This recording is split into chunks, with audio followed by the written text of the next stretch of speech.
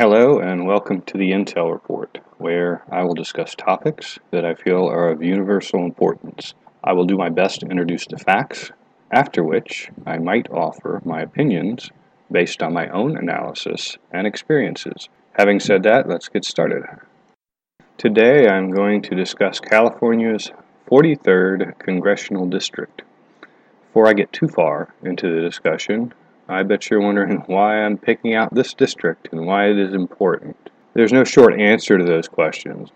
If you live in the United States, then you probably already know something about the district, and most likely you've heard it through the media. As I have mentioned in previous discussions, the media has evolved into less of a news reporting platform and into more of a platform of persuasion and storytelling. Most of what you get from the media is targeted excerpts, partial truths, and in most cases, completely fabricated storylines, all of which are designed to emotionally attract viewers through their personal passions, beliefs, and their overall desire to have their own voices heard. In my opinion, the media is not a friend nor an ally. They have their own agendas, so it is better to find the facts out for yourself than determine your opinions based on your own personal analysis. I admit most people don't take the time to do this. Well, that is exactly why the media is so successful. But I believe a lot of people are waking up and the media's games are coming to an end unless they revert back to the proper role of reporting news instead of storytelling and public persuasion. Enough said about the media for now. Why is the 43rd District important? In short, there are about 700,000 people living there, and the people representing them in Washington seem to always be in the media, and it is rare that those representatives ever speak as if they are the voice of the people they represent. So, since they're so loud, yet seem to say nothing important for those 700,000 people, I'm going to analyze the situation so you know the facts, at least as I was able to gather the facts. And this is all instead of what the media passes over their airwaves. I want to start with some background information first. Where is California's 43rd District? It is in the southern part of Los Angeles County and includes portions of the cities of Los Angeles, Carson, Torrance, Gardenia, Hawthorne, Lawndale, Inglewood, and Lomita. At least that's the present geographic situation.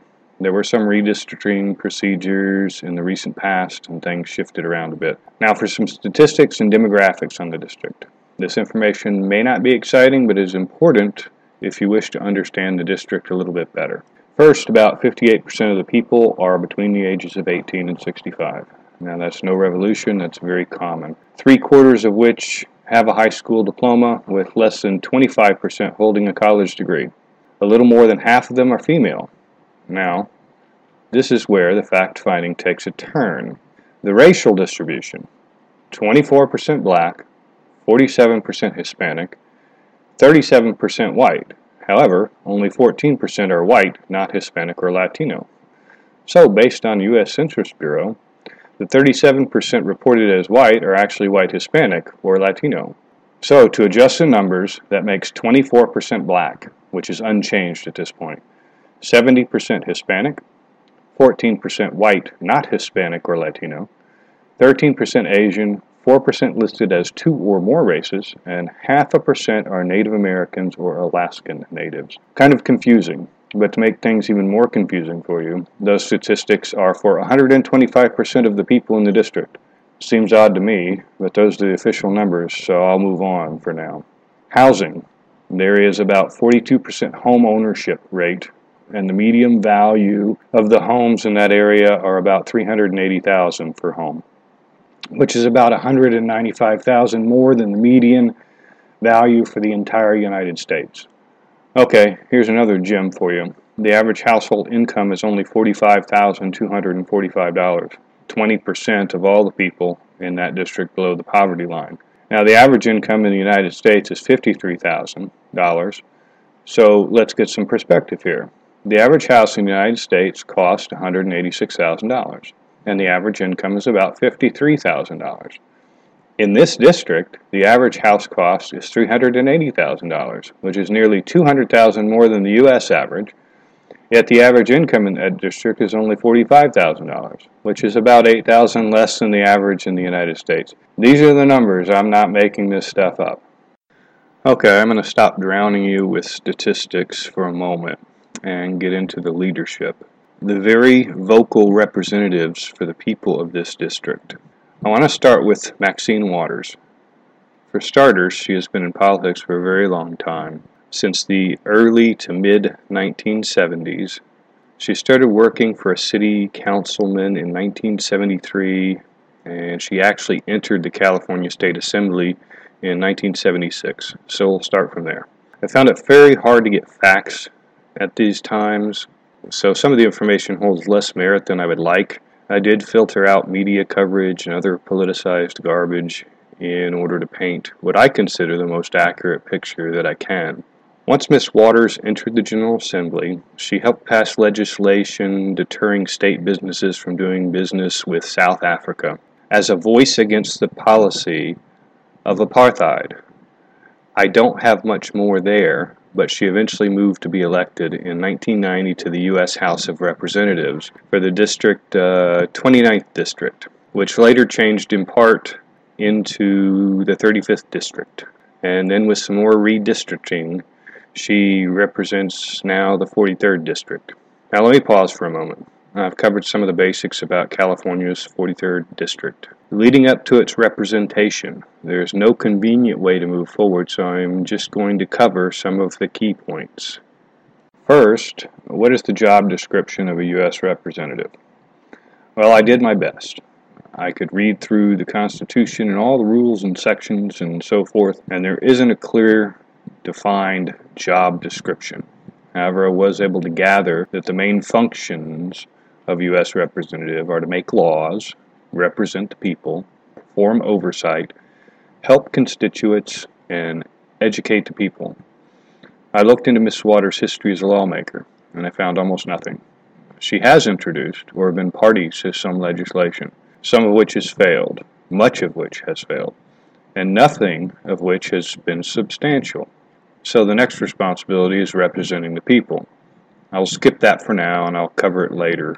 After that, there is performing oversight, helping constituents, and educating the people.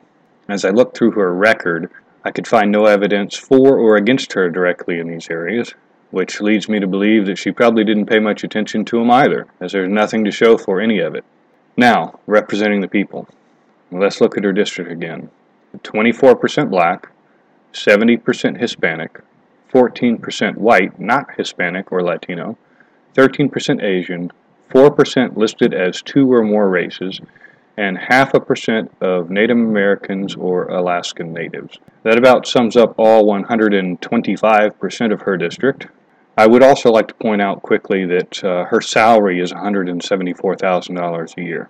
Let me remind you that the people in her district, the people she's representing, average less than $46,000 per year, which is below the national average. Also, that 20% of her district is income level below the national poverty level. Okay, representing the people.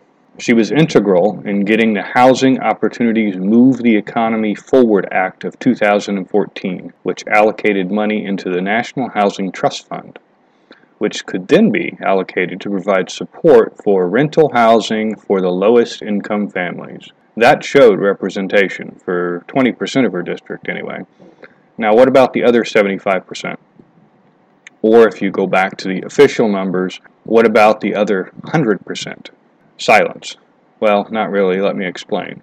She co-sponsored a bill demanding reparations for slavery be paid to black Americans. That might be considered representation for 24% of her district that is black. Might be. That's up in the air. Some of her other notable actions, though. She supports Castro in Cuba. She has visited there a number of times, and she even aided an American fugitive and convicted cop killer to seek asylum.